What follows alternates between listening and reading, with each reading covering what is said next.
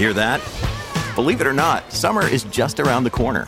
Luckily, Armor All, America's most trusted auto appearance brand, has what your car needs to get that perfect summer shine. Plus, now through May 31st, we'll give you $5 for every $20 you spend on Armor All products.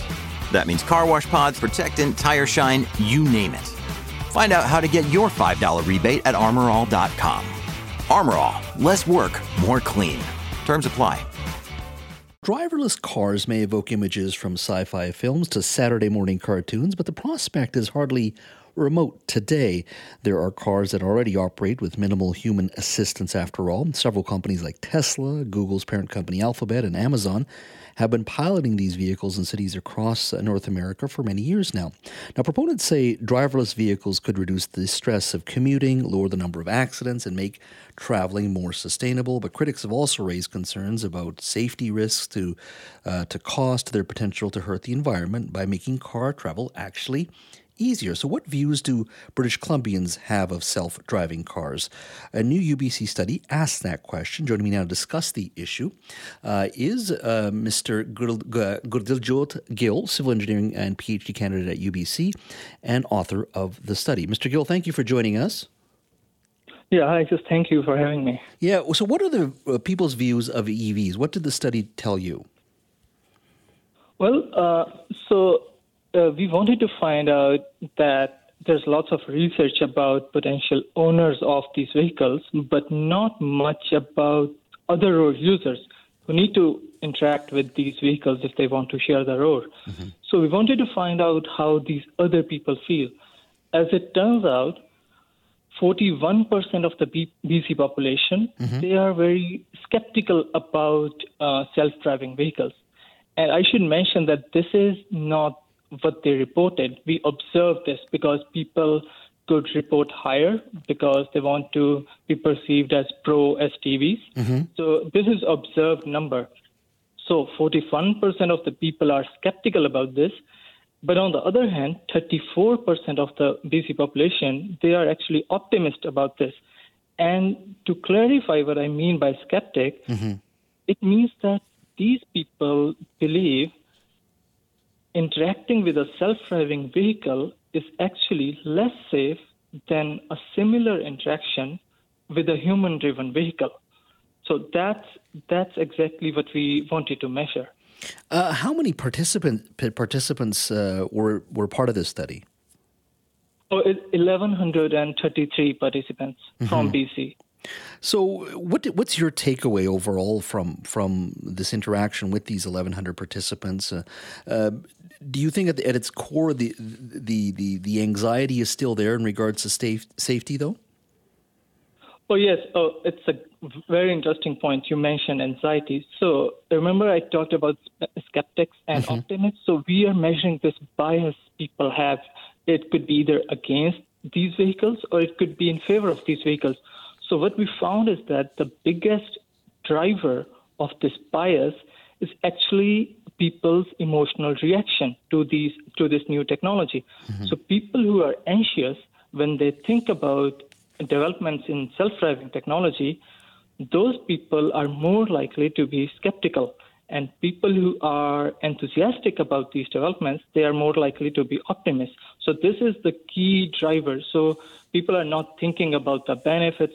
It does not take a lot of rational thought, but it's just the emotional feeling, the gut reaction they have to these vehicles that is driving a lot of their perceptions and their support for policies. I'm curious, was there a difference in age groups in regards to people's views and perceptions of self-driving cars? Yeah, so as you might expect, the people who are older, they have a negative perception of these vehicles. Yeah. Mm-hmm. I'm curious, if I'm an MP or an MLA, and in order to look at your study, what should I take from that? Because part of technology, as you know very well, is there is that trepidation. I think your study kind of shows that mm-hmm. when it comes to public policy. How we build laws around, self-driving vehicles, you have to include safety and all those types of things. And mm-hmm. In regards to that, what should elected officials who want to draw up public policy on self-driving cars in our streets, what should they take from what the study says today? Yeah, Again, interesting question, because this actually motivated the whole research, because we were not looking this other side of the story. All these other road users, are they going to be accepting these new vehicles? So we asked 6 policy questions in our online survey, and those questions were very relevant to the context of sharing the road with these vehicles. They were about pedestrians and cyclists.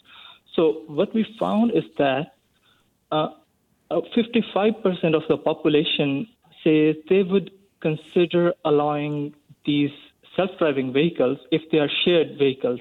They could be taxis or shuttles. But the population has a clear consensus in terms of having specific restrictions on these AVs.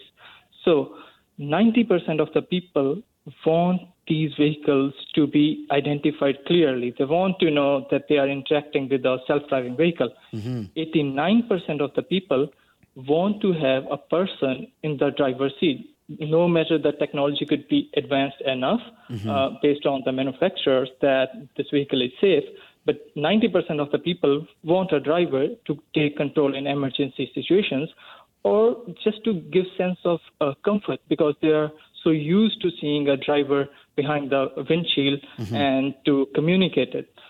And interestingly, 72% of the people do not want these vehicles to go near pedestrian priority zones.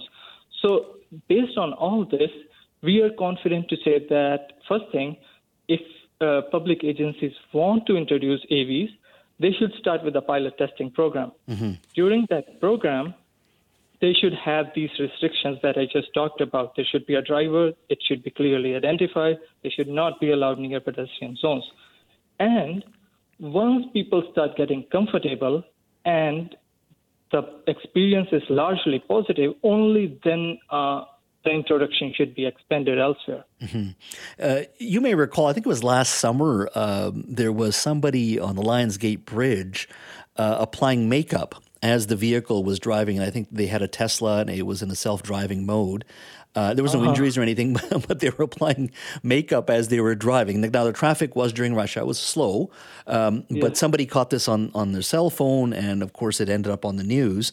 So you can already see some trepidation that people have. Now, the last couple of weeks, I've been in Taiwan.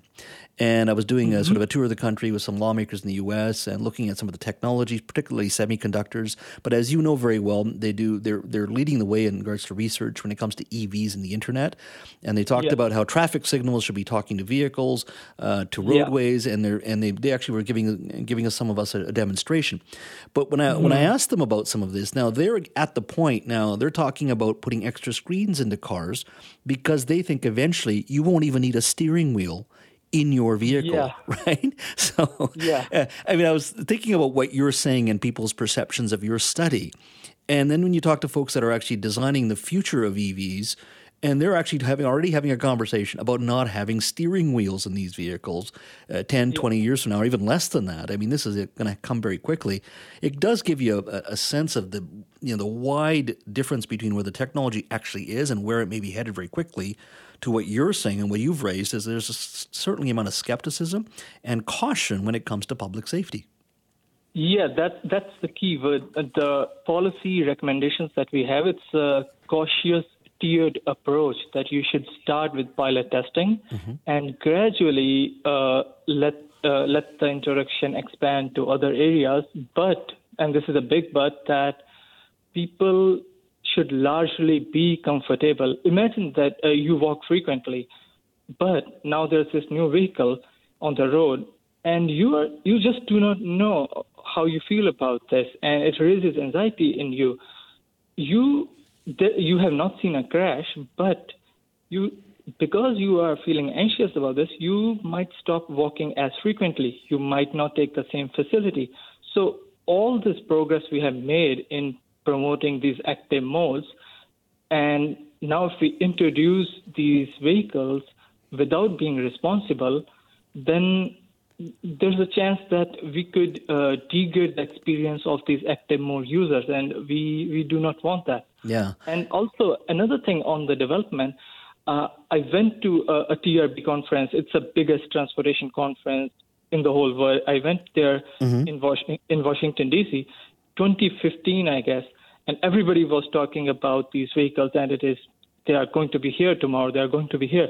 But as we have noticed that technology is one side and they are making progress, there are some flaws still to resolve, but they're making progress.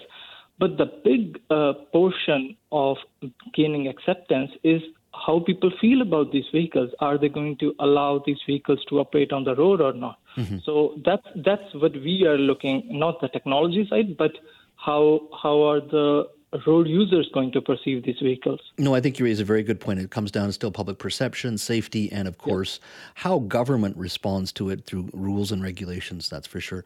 Mr. Gill, thank you so much for your time today. Really enjoyed the conversation. Well, thank you so much for having me. All right, that is Gurdiljot Gill. He's civil engineering PhD candidate at UBC and author of the study that came out of UBC.